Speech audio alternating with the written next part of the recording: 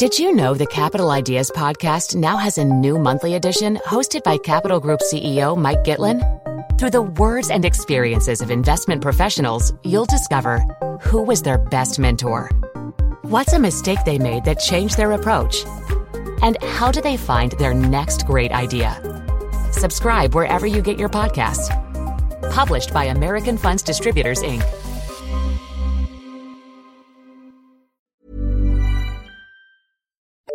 The FT. Hello and welcome back to Energy Weekly. I'm Polita Clark, standing in for Sylvia Pfeiffer. On the show this week, smart meters are set to be rolled out across the UK, but who stands to benefit?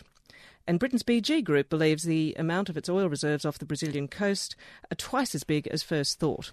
What does this mean for the company and for the oil price? Joining me in the studio is our energy correspondent, David Blair, and Lex writer, Vincent Boland. So, David, let's start with smart meters. They're a key part of the UK government's plan to reduce energy consumption, but the rollout is very costly. You've had a look at the numbers. What have you found out? The numbers are very striking. Installing these things in all British households, something that's supposed to happen by 2019, will cost £11.3 billion. The savings, if you are a typical householder, will amount to £23 a year. I'll just say that again, £23 a year, £1.92 per month, almost enough to buy an extra copy of the Financial Times every month. And this is a programme that will cost £11.3 billion. And when will we see those savings? Well, you would see them from, if you assume that your house is lucky enough to get a smart meter in 2019, then you'd see them from sort of 2019-20 onwards. And so did we not realise that the benefits were going to be this small before? It depends on who you're talking about. Householders are not going to benefit very much at all, as is very clear. However, the energy companies will benefit a lot because these meters, by their very nature, are very advanced. They can be read remotely. So the people who presently come around to your house every few months to read the meters will all be out of a job. The volume of customer queries will fall very substantially, and the service and maintenance costs for these meters will be pretty much eliminated. So all in all, while you and I won't benefit very much, energy companies will save £9 billion between 2020 and 2030. And you may wish to call me a cynic, but I suggest that that's probably why it's happening. But that's not exactly the message that we've been getting from the government about why smart meters are so important, is it? No, the government stresses how much control smart meters will give to consumers. So, for example, one of the features of these incredibly advanced devices is that they will switch your home appliances on and off to capture the moment when electricity is cheap. So in the early hours of the morning when electricity is pretty cheap, this clever meter will switch your washing machine on and then switch it off again or something like that. And all in all, the government calculates that this will reduce your consumption of energy by something like 2.8% a year, which will lead to the princely saving of £23. The government, however, does point out, if I can quote the exact words of the Department of Energy and Climate Change spokesman, where he said, actually, the potential savings are likely to rise.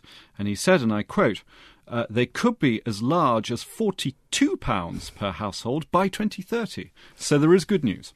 Well, so what should those of us who are thinking of getting a smart meter, should we be thinking, well, actually, we'll just say no thanks, or do we even get the option to do that?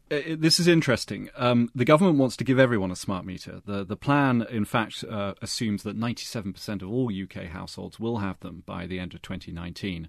But you do have a choice in the matter, and it's not entirely obvious that everyone will sign up to this. I wonder whether these smart meters actually would be pretty labour saving, because at the moment I'm in a not a dispute so much, but I'm having a sort of to and fro with my electricity supplier in my apartment, which is Scottish and Southern, about a meter reading, and I actually can't find the meter for my apartment. It's behind a locked door under a stairs that I can't really get access to. So I suspect that there must be some attraction from smart meters that one can avoid doing that kind of thing. Yes, Vincent, your life will be made easier by smart meters. Not only will you save £23 a year, but your meter will be read remotely by your energy supplier without you having to do anything, without you having to let a man into your house, without you even having to hunt down your meter at all, without you even needing to know where it is. So a key benefit will be that the whole business of compiling bills and collecting revenues from customers and so forth will be streamlined and simplified. But we should all bear in mind that the principal beneficiary of that is your supplier, not you. And would it mean no more estimated bills? It would mean no more estimated bills. It would mean that your bill would be entirely accurate. So the long tradition of the optimistic estimate of your energy bill would come to an end. And if I was wanting to be particularly green-minded, for example, would I be able with these smart meters to say, okay, so I want renewables to make up X% of my energy and fossil fuels Y%, or is that actually a step too far? I'm not sure they're quite that clever. In the end, the precise generation of your energy will be up to your energy supplier. Now, you can, of course, choose your supplier, and you can, of course, pick a supplier that has the biggest contribution made by renewables, that relies on renewables for the greatest share of its energy. But even the meter won't do that for you. Right, so smart meters, but smart for the utility companies, not necessarily for the rest of us, we think. Dumb for the rest of us, yes. Okay. So, Vincent, can you tell us more about what sounds like very good news for BG Group? Yes, this morning the company announced that its estimate of the size of the reserves in the fields that it has just off the coast of Brazil is twice what it was. So it's gone from 3 billion reserves to 6 billion reserves, barrels of oil, so that is a doubling of its share of Brazil's pre-salt oil reserves, which is, I think, for the company itself, it's a very significant development. And these sorts of revisions are quite common, I guess. They are common, yes. In this case, it was done. The revision is done entirely by BG Group itself, and it has about its average stake in these fields is about 27%. The lead partner in all of the fields is Petrobras, the big Brazilian state-dominated oil producer. I mean, Petrobras is becoming a vast and gigantic company as a result of all of the oil finds in Brazil. So they happen pretty regularly, and in fact, BG's share price has risen by between 4% and 6% today, and the share prices of the other companies involved, which are Repsol and Galp from Portugal, are also higher as a result of that, because obviously their own particular shares will be higher as well. But this is just for BG Group itself, and it potentially makes BG a much bigger player in Brazilian oil and in the oil business generally. It's already Britain's number 3 producer behind BP and Shell, so I think it certainly consolidates its position there. And what other implications are there? Well, I think that the main implication of it, I think, from a global perspective, is that it shows the depth of Brazil's oil resources. We already know that the pre-salt fields, as they're called, which are out in the middle of the Atlantic Ocean in Brazilian waters, are vast, but it was always very difficult to quantify quite how vast they would be. I think that as time goes on and as companies explore more and assess the results of their findings more, they're able to give a more accurate picture.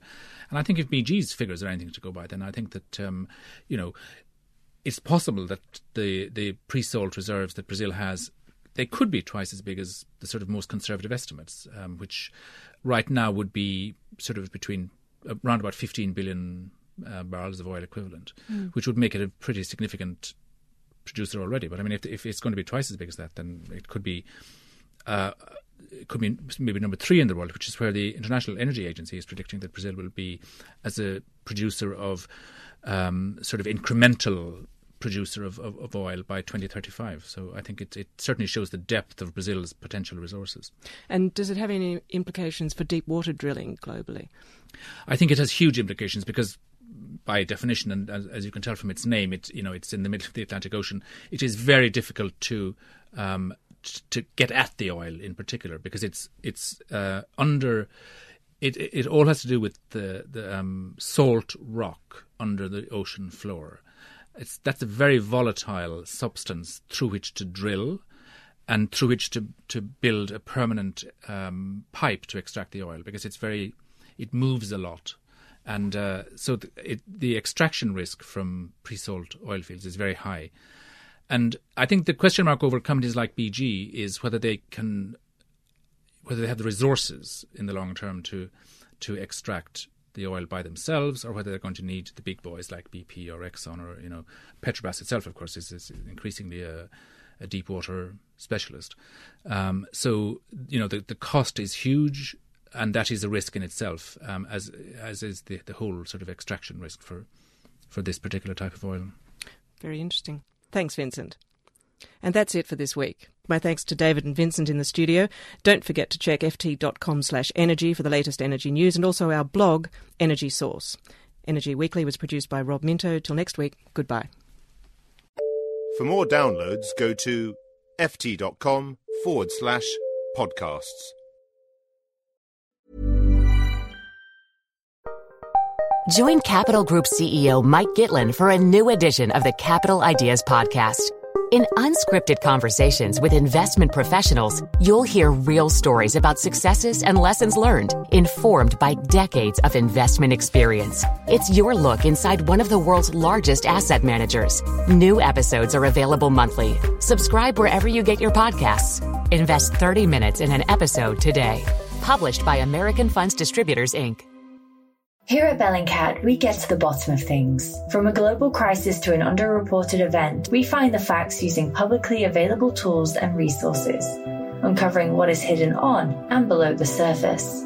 We connect the dots using social media posts, satellite images, and public records, and empower others to do the same by sharing how we do it. The ability to do so is only made possible by our readers, supporters, and community members. Care to join us? Learn how at bellingcat.com.